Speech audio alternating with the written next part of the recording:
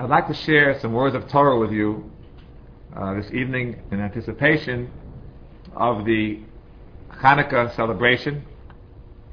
And it's really a pleasure to see so many familiar faces, Talmidim and friends in the audience.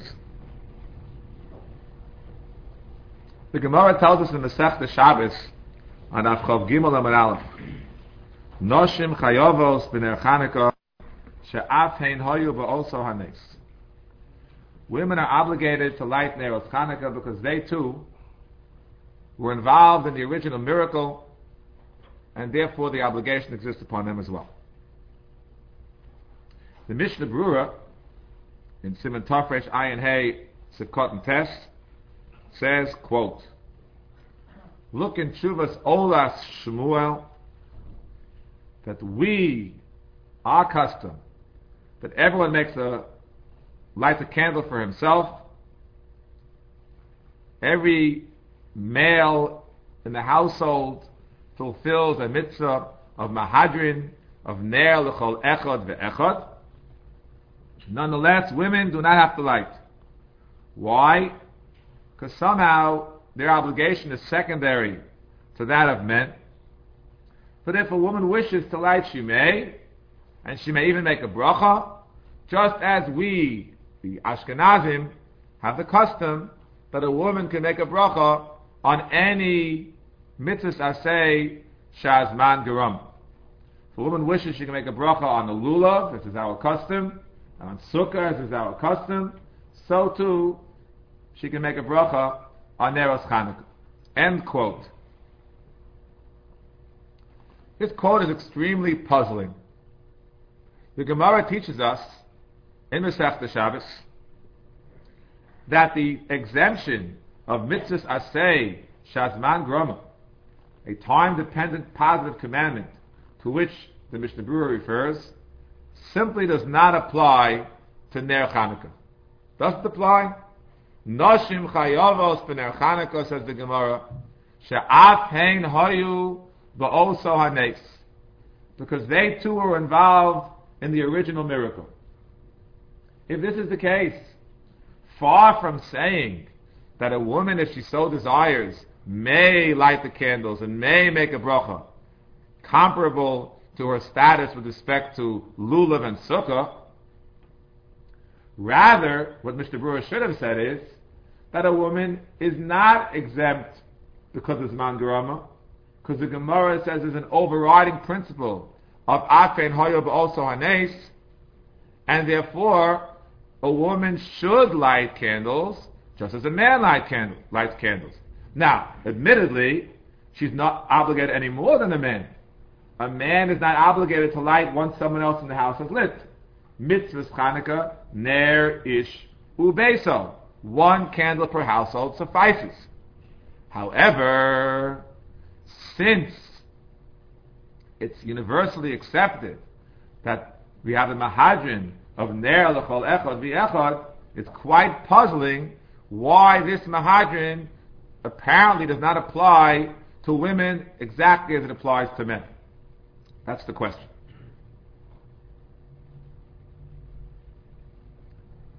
I believe the answer to this question goes to the root of what the rabbis meant in the Gemara when they said three different places. Noshim chayovos she'afein hoyu ba'oso hanes.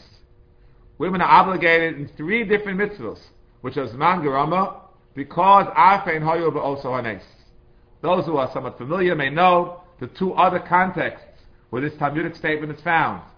Not only is it found in the Masechta Shabbos with respect to Ner Chanukah, but it's also found, what's here? Megillah, in the Masechta Megillah, and not Arba Kosos in the Masechta Psachim. In each case, the Gemara says that women are obligated she'af hein hoyu ba'oso hanes.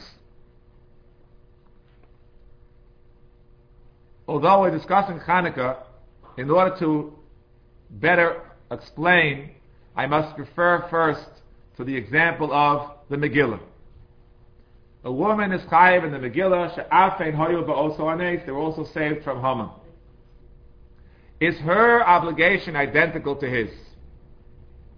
May she, for example, read the Megillah for a man? So at first glance, the answer should be yes. If there are identical obligations, then a woman can recite whatever must be said for a man. We find in Hilchos Kiddush, technically speaking, a woman can make Kiddush for a man. They're both obligated. Yet, the Baal Halachos Gedolos, quoted by Tosfos and the Rosh, in Megillah Daf Dalet says, no. A woman may not read the Megillah for a man. Why not? She's obligated, he's obligated. The answer is, their obligations are not identical. How so? So the Bahag is a very cryptic statement, very short, brief, which eludes immediate understanding. Says the Bahag, women are obligated in the mitzvah of shmiyah, of hearing the Megillah, whereas men are obligated in the mitzvah of kriyah, of reading the Megillah. What does that mean? What does that mean? Shmiyah, kriyah, very strange. There's a whole literature in the classical achronim, especially the recent ones of the last century, who try to make sense of this cryptic remark. Some say that women's obligation is what we call the Rabbanan, rabbinic, and the man's obligation is on a higher level. It's from Divrei Kabbalah, from the Nevi'im, from Ksuvim. And some say that men have additional dimensions of obligation, whether it be Hallel, whether it be Mechias Amalek. There's a whole literature. However, most of these authorities fail to explain, most don't even attempt to explain, how their pshat fits into the words of Shmiyah and Kriya. Why is one dimension called Shmiyah and one called Kriya? The only one that I saw to attempt to explain this is the Tshuvas Avnei Nezer, by the Sochachover Rebbe. He attempts to explain what it's all about. And he says as follows. Pirsume Nisa, he claims, based on a Kesef Mishnah and Hilchos Shavuos of all places, Pirsume Nisa, publicizing something, requires that it become public to all. Not only to the learned, not only to the scholars, but to every single individual. Everyone has to know exactly what is happening. It is for this reason, he says, that the principle of Pirsume Nisa and the principle of Shomea Ke'oneh, that one who hears is the same as one who reads, are mutually exclusive. They cannot exist together. Why so? Because Shomea Ke'oneh, the fact that one who listens is the equivalent of one who speaks, is a concept for scholars. The average layman doesn't know what it's all about. The average person, you ask, how do you fulfill the mitzvah of Megillah on Purim? Will say, I went to the shul, I heard the Megillah. But that's not really true. The way to fulfill the mitzvah, you went to shul, you heard the Megillah, and then the halacha states, Shomea Ke'oneh. It's as if you read the Megillah. But people don't know that. And therefore, since they don't know that, there cannot be a fulfillment of Pirsume Nisa. The Avnei Nezer then proceeds to go in the classical way of the other Achronim about two different dimensions of Mechias Amalek and Megillah. Perhaps we could say somewhat differently than his conclusion, although based on his yisod, which is as follows. When the Gemara says that women are obligated in these three mitzvahs, because of Afein, Hoyo, Ba'oso, Hanes, the Gemara didn't mean that women are obligated exactly the same as men. What the Gemara meant was that women are obligated in the, quote, Pirsume Nisa, end quote, aspect of these mitzvahs. As we just demonstrated, based on Avnei Nezer, the Pirsume Nisa aspect of the Megillah cannot possibly be Kriya, reading, because it's not public to everybody that a person comes to shul on Purim and hears the Megillah as if he's reading it. So therefore the only possibility of the mitzvah Pirsume Nisa is the mitzvah of Shmiyah, of hearing. You walk into shul and hear the Megillah, it's obvious to everyone that you're hearing the Megillah. And therefore the Shmiya is the Persume Nisa. For this reason, a woman who's only obligated in the Persume Nisa aspect of Megillah is called a Chiyuv Shmiya.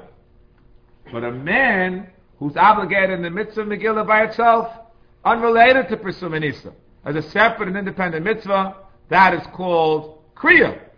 Why did the rabbis institute it as Kriya? Why not leave it at Shmiya? The answer is, Kein D'Oraisa Tikkun, all the other parshios that are required to read by Torah law are all Kriya. Mikra Bikurim, and all the other Kriyos, Kriyas Pasha Zohar, whatever we can imagine as a Kriya in Torah, is a mitzvah of Kriya, not Shmiya. So the rabbis patterned themselves, when they instituted the mitzvah of Kriyas and Megillah, it's called it Kriya. But when they wanted to add the dimension of Persume Nisa, they couldn't make it Kriya, according to Avnei Nezer, and therefore they had to call it Shmiya. Because it's obvious to everybody, when a person walks into shul and hears the Megillah, that he or she is hearing it. This is what he said. This is what Avnei Nezer said, and what I added based on what he said. So therefore, if a woman reads the Megillah for a man, she is only fulfilling what we call Shmiya. She could read it and hear it by based on her own reading. The man will also fulfill the mitzvah of Shmiya, which is Persume Nisa, but the mitzvah of Kriya, he will not fulfill because she, the woman, is not obligated to the mitzvah, because she's only chayav in the Persume Nisa. Now, is there any basis to extrapolate from Kriyas HaMegillah, where the Bahag made his famous brief remark, to the other areas of Persume Nisa, of Arba Kosos, and of Megillah and of Ner Chanukah? It would be a bit of a stretch for you and I to make such a bold statement, although one could imagine it. However, when we find one of the greatest of all Rishonim who contemplates this possibility, this stretch is not only an easier stretch to make, but it's a mandatory stretch to make. We are required to explain it. And this Rishon is none other than the Rav Yoh. Not someone who's printed in the back of the Gemara, so not everybody knows him. But you learn the Gemara, you see the Rosh quotes him very frequently, the Rav Yoh. And the Rav Yoh in Hilchos Megillah, I believe, said, I wonder, he muses, I wonder what the Bahag would say with respect to the two other mitzvahs of Persume Nisa. What would the Bahag do with Arba Kosos? What would the Bahag do with Ner Chanukah? And he leaves it, doesn't answer, doesn't tell you what he's driving at. He just discusses. He sees possibilities, obviously, at the same lumdus that the Bahag had with respect to Megillah could somehow be extended to Arba Kosos and to Ner Chanukah. With respect to Arba Kosos, those who know the Indian, learned it in the yeshivas, know this is printed in the Sefer of Rav Velvel Soloveitchik, Kedushim Moran Riz Halevi. It was very famous in the yeshivas, that Rav Velvel said that Arba Kosos have two dimensions, at least according to the Rambam. What are the two dimensions? One is Arba Kosos like Kiddush. Like Kiddush. Kiddush, every Friday night you make Kiddush. Say Bore Pragafen in the Kaddish HaShabbos. So too, Pesach night, you say Bore Pragafen 4 times, each time with a different bracha. Kiddush and Haggadah and benching and Hallel. This concept exists. But there's another concept Rav Velvel explains.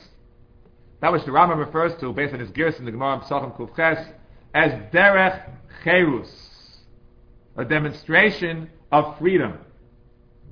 And the Rambam, when he introduces the demonstration of freedom, says that a person is required laharos es atzmo, to demonstrate that he has just gone free from Mitzrayim. How does one do so? 2 things: Arba Kosos and Haseva. So we see, therefore, that the Arba Kosos have again 2 dimensions. One is a kind of a derech cheres, showing that you're free, demonstrating your freedom, and one is a more classical rabbinic construct which applies to Kiddush and to many other Birchas HaKos as well. May we suggest that it is this concept of laharos, of derech cherus, which is parallel to Persume Nisa. That's exactly what it is. You're publicizing, you're making famous the fact that a miracle transpired. How do you do so? by drinking 4 cups of wine. As the Rambam would have it, if you guzzle down 4 in a row, perhaps it's even a bigger demonstration of derech eres, although you will not fulfill the Seder Bracha ala kos.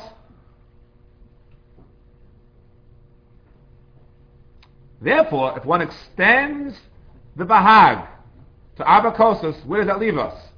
That a woman is obligated in the drinking of the cups, this is what we call the derech eres, but she's not necessarily obligated to drink the cups in the exactly proper order of Kiddush and Haggadah and benching and Hallel. But this year can explain a very, very important position, which is staked out by some poskim, that women are exempt from the obligation of Haggadah and the obligation of Hallel to mitzvah seishes man gerama. They're not required to say all these brachas. And some of the Mefarshim have said it's impossible. It's impossible she's exempt from that. Because we all know that women are obligated in arba kosas. And we all know that arba kosas require Kiddush and Haggadah and benching and Hallel. So how is it conceivable that a woman is exempt from these particular bracha obligations if she's required to fulfill the arba kosas? The answer is, back to the model of the Rabbi, based upon Bahag, she's only obligated in the Pesume Nisa obligation. Pesume Nisa, the available said, is the obligation to drink the 4 cups of wine. If she drinks 4 cups in a row, she's fulfilled the derech eres. And the other obligation, that she's required to combine each cup with a particular bracha, according to these poskim, is a simple mitzvah aseh shazman gerama, from which women are exempt. Of course, she's obligated to make kiddush, and she's obligated to bench like any other yom tov. But the other obligations of Haggadah, maybe even Hallel, she perhaps might be exempt from. Oh. Now let us turn our attention to the third and final, after all this background, get back to business. We're here about Chanukah. So how can one, as the Rabbi himself has suggested, extend the principle, the concept, that women are obligated somehow in only one dimension of the mitzvah and extend it to Ner Chanukah?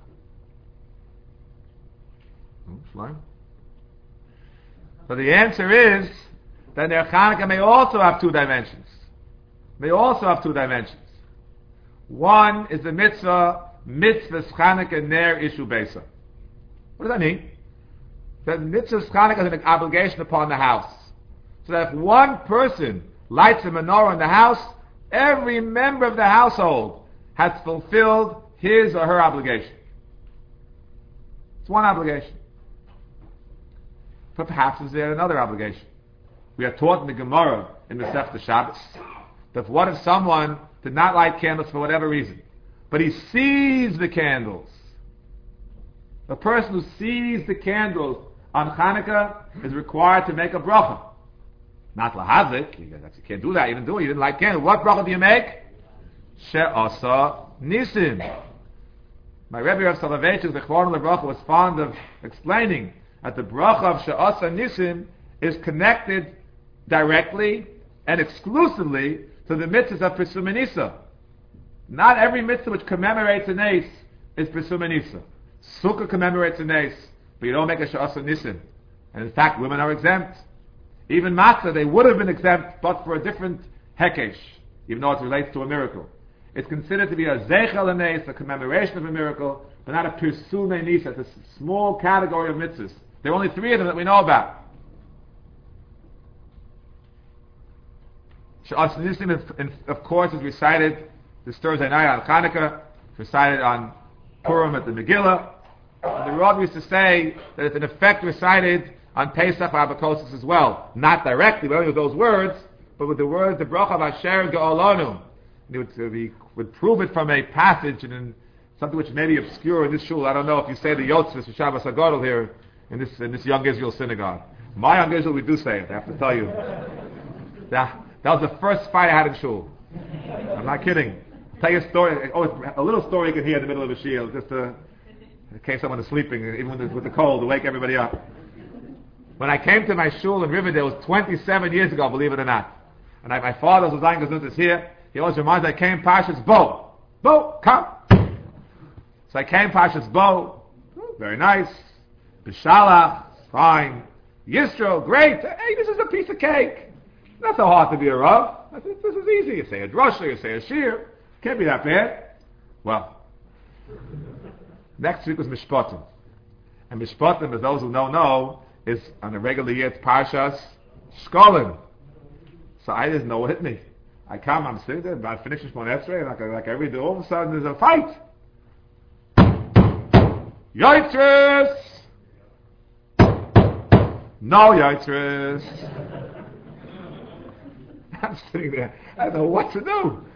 What do you do about this? So I wasn't completely naive. I said, well, what did you do last year? So that's a good question. So the first guy said, we said Yoitzres. The second one said, we didn't say Yoitzres. Oh, wow. That was something. Until I got my bearings, it took me till the next year to figure out what to do. I called my predecessor and I asked them what he did. So they did. They said, and that's the end. So we say this phrase that the Rabbi always quotes, that the reason there's no She'asa Nisim on the Arba Kos is because they're going to say Asher Ge'olanu. So it's in effect the same thing. So if you follow our construct that we developed, that the Bahag stated explicitly with respect to Megillah, and the Rav theorized might extend to Arba Kosos, maybe we should extend it to Ner Chanukah as well. And say that Ner Chanukah, the woman is obligated in the She'asa Nisim dimension. What is the She'asa Nisim dimension? Who says She'asa Nisim? Not only someone who lights the candles, but someone who sees the candles. And it fits in perfectly with our theory, which we took from the Avnei Nezer. What did the Avnei Nezer say? That whenever something is what we call a lumbus, something is an abstract concept, which is not obvious to the average layman, it cannot be viewed as Pesum. Now, we know, because we learn in Yeshiva, and we open the Shulchan Aruch, mitzvahs Chanukah and Ner Ishu Beisa. That if one person lights, the entire household fulfills the obligation with that lighting. Does everybody realize that? Ask around. Say, how did you fulfill the mitzvah when on Chanukah? I listened, I this, I that. You have to be a bit of a lamdan to figure out that Ner Chanukah is very much similar to, believe it or not, mezuzah. Or maybe Ner Shabbos. It's a chovas hadar. It's an obligation on the household. If someone has no household, he's not obligated.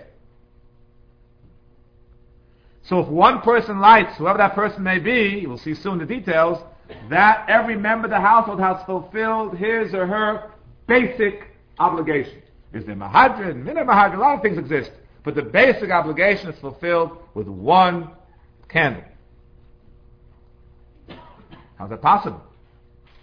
The answer is, this basic obligation, the core obligation of Ner Chanukah, is not the Pesum and Isa. Just as we suggested with respect to Megillah, that the basic obligation of Megillah is Kriya, not Pesum and Isa. And it's arguable that the basic obligation, or one of the two obligations with respect to the Arba Kosos, is Seder HaBrachos with Kiddush and with Haggadah and with benching and with Halatz, not Pesum and Isa. So too, the basic obligation is Ner Ishu Beisa, which is not well known to everybody, and therefore that is not the Pesum and Isa. So what is the Pesum and Isa? What is obvious? Someone walks in and sees, I did it. The same as it's obvious that I heard the Megillah, so too is it obvious that I saw the Neros Chanukah. Therefore, we're putting words into the Rav Yor's mouth, or we should say we're adding words to the Rav Yor's ink. When the Rav Yor had suggested that perhaps the Bahag's cryptic statement with respect to the Mikra Megillah might be extended to Arba Kosos and Ner Chanukah, we're suggesting this is what he meant. Can't prove it. This is what he meant. That the core mitzvah is obligated only for men, because it's a mitzvah sensation van garama. Women are obligated in the Pesume Nisa aspect exclusively. And here that's Riyas HaNeros. Oh. If that's the case, we understand very well why a woman's obligation is, quote, secondary to that of a man, as the Mishnah Berurah said as we began this year. Because his obligation is not only to see the candles, but also to light the candles. Her obligation is only to see the candles. Now, wait a minute. If a woman has her own apartment, and there's no one else living with her, how is she going to see the candles? There are no candles here. What's the answer? Of course. She lights the candles. But the lighting of the candles, which she may be fulfilling what we call a mitzvah saseh, even though it's a zman garama, she gets a kiyama mitzvah, But the lighting as such is not an intrinsic obligation upon her. Her obligation is to see. There's no candles. Of course, you have to light for yourself. If someone else lights, and you see it, you fulfill the obligation in its entirety. Therefore, the Mishnah Berurah says that a woman is not obligated to fulfill the mitzvah of mahadrin that we have ner l'chol echad v'echad. Why? Whoever has an obligation, a personal obligation, to light candles as such, that if I'm in my house, I have an obligation to light the candles as such, to light the candles. The Chazal imposed a mahadrin ner l'chol echad v'echad. Everybody in the house lights the candles. However, if a woman whose obligation is only to see the candles, there are cases in which she's required to light so she'll be able to see. But conceptually, her obligation is only to see the candles, which is to pursue Nisa. So for this, they never instituted an obligation of mahadrin. There's only one question left. One question left. Let's not forget how the Bahag began. The Bahag began by saying that a woman is not able to read the Megillah for a man. Why not? Because her obligation is only Shmiya, which you interpret to be the Pesuma Nisa aspect, and his obligation is the core obligation of Kriya. So if one extends this idea through the small quote of the Rabbi and extends it as we have to the mitzvah of Ner Chanukah, what should be the parallelism? What should emerge? If a woman lights a Ner Chanukah, and she lives there with her husband, or she lives there with her son, or with her father, and she lights the Ner, what should the din be? What should the din be, according to what we said until now? Yotze or not Yotze? Not Yotze. The same as if she reads the Megillah, she's only obligated to pursue Nisa, so he's not Yotze because he has an additional dimension. So too, what should emerge is that if she lights the Ner Chanukah, she has the Re'iyah dimension, true, but she does not have the Hadlaka dimension, and he has it, so it should be no good. I'm sorry to tell you, to break the news to you. It's against the Gemara, it's against the Shulchan Aruch. I'm sorry to say it, so my whole shiur now is on the ropes. Why? The Gemara says, quote, this is the direct quotation of the Gemara Masechta Shabbos. Isha vadai madlika, that a woman may light for men, in contrast to what the Gemara calls there a cheresh shota v'katan, someone who is a minor or someone who is not sane mind or is limited in mental acuity, may not discharge an obligation for someone who is over bar mitzvah and is of sane mind. But in contrast, a woman can light, and all the members of a household, male or female, can fulfill their obligations through her lighting. Why? That's exactly the context of the phrase at the top. That's where it says. Isha vadei madlika. Why? She'af pein hoyu ba'oso hanes. No. According to what we said until now, it shouldn't work. Because she is only obligated in Pesuma Nisa. He's obligated, we said, in Pesuma Nisa plus Hadlaka. Just as in Megillah, she can't read for him. So to in Chanukah, she shouldn't be able to light for him. So far the whole shiur now is in Tzoros. So I wanted to suggest an answer based on another yesod I heard from my Rabbi Zichron Levrocha. The Shulchan Aruch has in Hilchos Meros Chanukah, Yesh Misha Omer B'Katan Shegia Lechinuch Muta. When the Gemara tells us that a katan under bar mitzvah cannot light a menorah for a gadol, there is some who claim it's only true for a very small katan. Take an 11-year-old katan or tana who know exactly what's going on. They're just missing the requisite age, but they know what it's all about. They know what Chanukah, they know what the miracle's about. They know what the mitzvah's about. They're just shy of their barabat's mitzvah. So there's a yesh omer. There's a one opinion in Shulchan Aruch that if such an individual lights the menorah for the entirety of the household, good enough. So dispute amongst the Rishonim. Comes the Mishnah Berurah and says as follows. Doesn't understand the Shulchan Aruch. Can't figure him out. Why? A similar dispute exists with respect to Megillah. Yet with respect to Megillah, the Shulchan Aruch says that a katan under bar mitzvah cannot read the Megillah for one over bar mitzvah. Period. No two opinions. Only one opinion is found in the Shulchan Aruch. So it bothers the Mishnah Berurah. How come when it comes to Chanukah there were two opinions? And when it comes to Megillah, there's only one opinion. Isn't it the same dispute? He said, he thinks it's right, it's really the same dispute, and the Shulchan Aruch sort of changed his mind. Here he has two opinions, there he has only one opinion, so the one opinion governs even in Chanukah. Although in Chanukah he quotes two, and in Megillah he quotes one. Once he decided that Megillah is no good, the same thing exactly applies to Ner Chanukah. It doesn't sound right, so the Shulchan Aruch should have gone back to Ner Chanukah and crossed off. He wrote, it was an author, a real live author. If he decided when it came to Megillah, which is only a few simanim later, that it's no good, let's go back and cross it off the Yesh Omrim. So Soloveitchik explained as follows. He said when it comes to an obligation which is incumbent upon a person, a personal obligation, there we say that in order for A to discharge the obligation of B, A must be an absolutely complete, what we call a bar chiyuva, obligated in the full measure of the mitzvah. Obligated less than the other person, no good. This is true of all personal obligations. We have many sugars in the Gemara about this. The one person who's who's not obligated can't do for someone who is, and one who's obligated by rabbinic law cannot do for someone who's obligated by Torah law, and one who's obligated, what we're calling the double rabbinic law, can't do for one who's only a single rabbinic law. That's it. That's a Hilchos Megillah. But the Rav said, in Hilchos Ner Chanukah, this logic is not compelling. Because as we mentioned earlier, with respect to Ner Chanukah, the obligation, the core basic obligation of Ner Chanukah, is not an obligation on the person to light. Rather, it's obligation on the house, Chovas Hadar. It's an obligation, each and every household has to have a Ner Chanukah lit.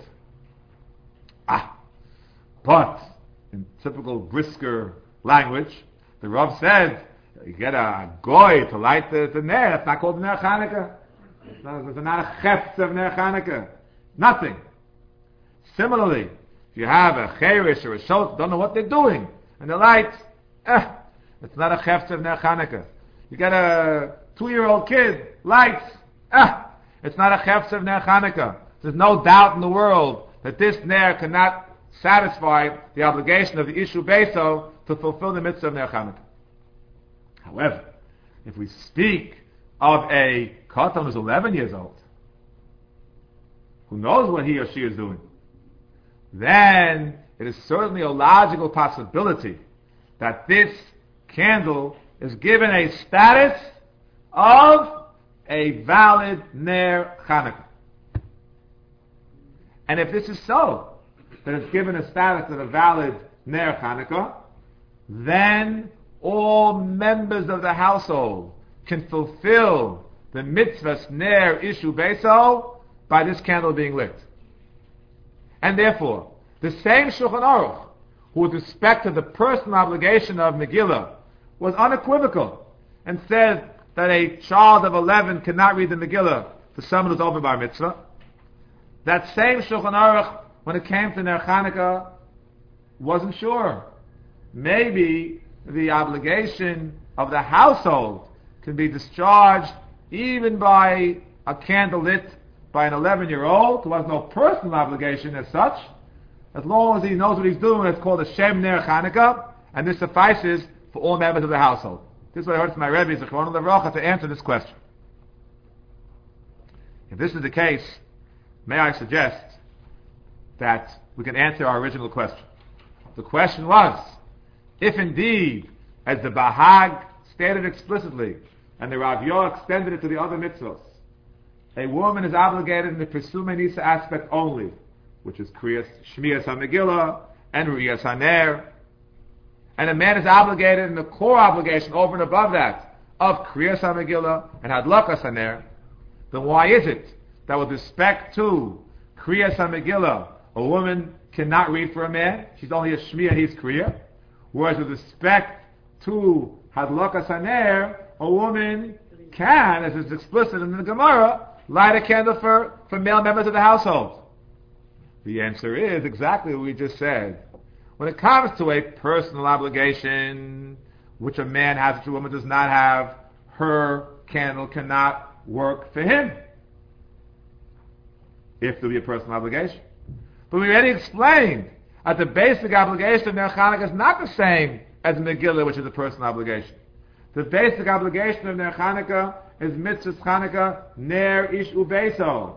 All we need is that her candle should have what we call, quote, a shame Ner Chanukah, or a chefz of Ner Chanukah, and that will suffice that all members of the household, male or female, will fulfill their obligation by this lighting. And so just as the Shulchan Aruch suggested that an 11-year-old who lights all the members of the household fulfill the obligation, so too, as a explicit Talmudic ruling, if a woman lights, even though she has no personal obligation, based upon our analysis, based upon the Rabbi and the Bahag, nonetheless, her menorah has what we call a shame or a chefz of a Ner Chanukah, and therefore all the members of the household, both male and female, can fulfill their obligation through her lighting.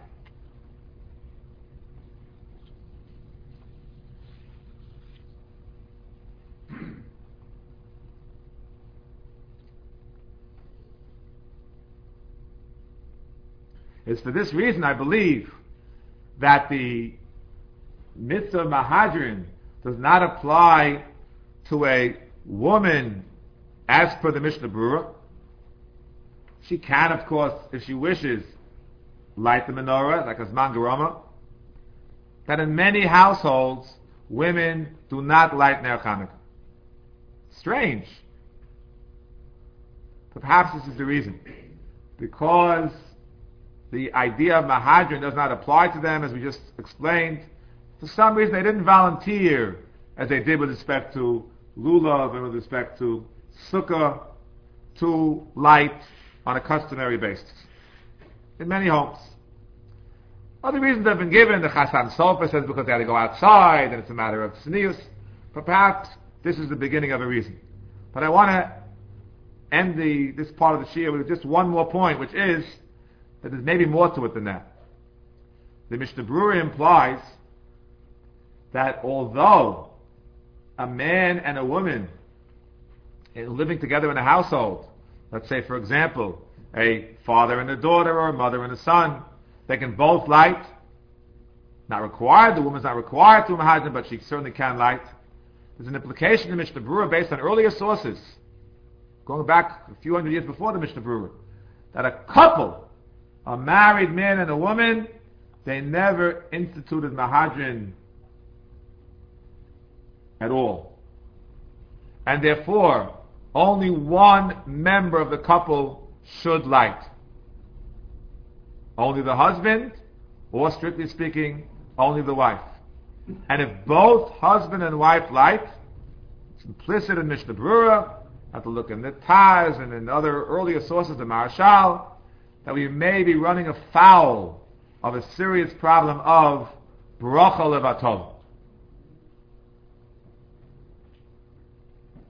How so? How so? Let's go back to basics. Take a typical case, a father and a son. The father lights, the son lights. Do you know that there are some poskim who say that's also a bracha levatov? And that there are more made a big mistake in rewording the psak of the Rambam.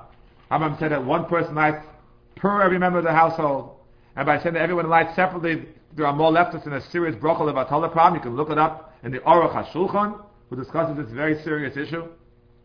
And Rabbi Kivega suggests what it really means is that a person who's lighting after his father has in mind not to be Yotze. Not so simple. The Apostle will say, the Sfasemis and Shabbos suggests this, doesn't work. Kavanah not to be Yotze. Doesn't work. If you live in a house and there's a mezuzah there, you can't have kavanah not to be Yotze. If you remember the household, it's automatic. If you remember the household, it's a Chanukah like you automatically Yotze, no matter what you're thinking. So how do you explain the bracha that we make? The answer presumably is, Chanukah is a unique mitzvah. As Rabbi Kivega himself suggests in a different shuvah, that we make a bracha on Persume Nisa. Excuse me. We make a bracha on Mahadrin. Although normally we don't make a bracha on Mahadrin. Mahadrin is extra icing on the cake, doesn't require a bracha. But here where Mahadrin is so rigorously defined, we add a nair for each and every day, you would make a bracha. Here's for example. On the second night of Chanukah, a person's all excited, lights a candle, and he forgets to make a bracha. He has one more candle to light. Ki Vega suggests you can make a bracha on the next candle. Normally if you do a mitzvah, and I'm going to do a hidur, you can't make a bracha anymore. It's a bracha levatala. Here you can, because they institutionalize the Mahadrin and Mahadrin. So too we could suggest, they institutionalize the Mahadrin of Ner L'Chol Echad V'Echad, and therefore it warrants a bracha. But if in fact there is no mitzvah of Mahadrin with respect to Ish v'Ishto, for whatever reason, based on whatever sources, basically on a story in the Gemara in the Masechta Shabbos by Rabbi Zeir, which we can't go into now, then indeed we may run into a problem, a serious bracha levatala problem, if husband and wife both light. And perhaps it's for that very reason that it became customary in many Jewish homes that women don't light even before their marriage. Again, when they're living at home. If they have their own apartment, they must light, so din gomer. But if they're living at home with their parents, it's customary in many places they do not light. Perhaps we're afraid that after she gets married, she'll either light again, which may be a bracha levatala, or she will, as I have been questioned in the past, be disappointed. Why is it when I was 12 and 15 and 18 and 21, I lit, and now I've got married, so I'm stopping to light? What's this? Malam b'kodesh v'lo b'rizin, what's going on? So perhaps it's for this reason that this custom evolved. I want to conclude with the following thought. We know that mitzvah Chanukah is a mitzvah of Ner Ishu Beisa. And technically speaking, and often it's fulfilled this way in Eretz Yisrael, the Ner has to be on the outside of the house. And the Bali Musar explained that it's this Ner on the outside of the house on one side of the door, as the mezuzah is on the other side of the door, that somehow yield protection from the buffeting winds of outside. In today's world, there are many dangerous, howling winds that threaten the Jewish home. And it's up to us, all of us, men and women, whether we are lighting in the literal sense or not, to reinforce our dedication to the spirit and to the lesson, the eternal lesson of Ner Chanukah. In particular, we now live in a time which is a very difficult time. A very difficult time. I mentioned before Eretz Yisrael, where the custom is to light outside. Why? So the Mefarshim explain, if you live in Chutz La'aretz, it's a sakana. It's dangerous to light outside. But if you live in Eretz Yisrael, the Jewish community, there's no sakana, no problem to light outside. It wouldn't surprise me if there's some Rabbanim in certain communities who are saying to their people this year, maybe you shouldn't light outside. You don't want people shooting up your neighbors and making fires. Who knows? I'm not giving any psak from far away. But I do believe that as Chanukah comes, we have to express solidarity with the matzah of Acheinu B'nai Yisrael in Eretz Yisrael. And yes, there as well as here, it's so critical that we use these lessons of the menorah and the mezuzah to keep those extraneous winds outside. It's my hope and my prayer, as the Maral Miprag says, that Chanukah is the depths of darkness. Chanukah is Chav Hei Kislev, exactly 3 months after the world was created. So the Maral, the world was created on the equinox. And the Chav Hei Kislev represents the winter solstice, the shortest day of the year, the longest night of the year, the dark Golos. And somehow with a miracle, like this, he was saved from the darkness of Golos and given the great light of the menorah and the Beis HaMikdash. So too, as we cry out to the Ribbon Shalom in the depths of darkness that our brothers and sisters are facing in Eretz Yisrael, as we speak, HaKadosh Baruch Hu should heed our prayers, heed our additional Torah, our additional stuff of the Chesed, our additional Tshuva, and take us in this very dark situation which we don't see the end, we don't see a light at the end of the tunnel. But undoubtedly, Rebbeinu Shalom does see the light.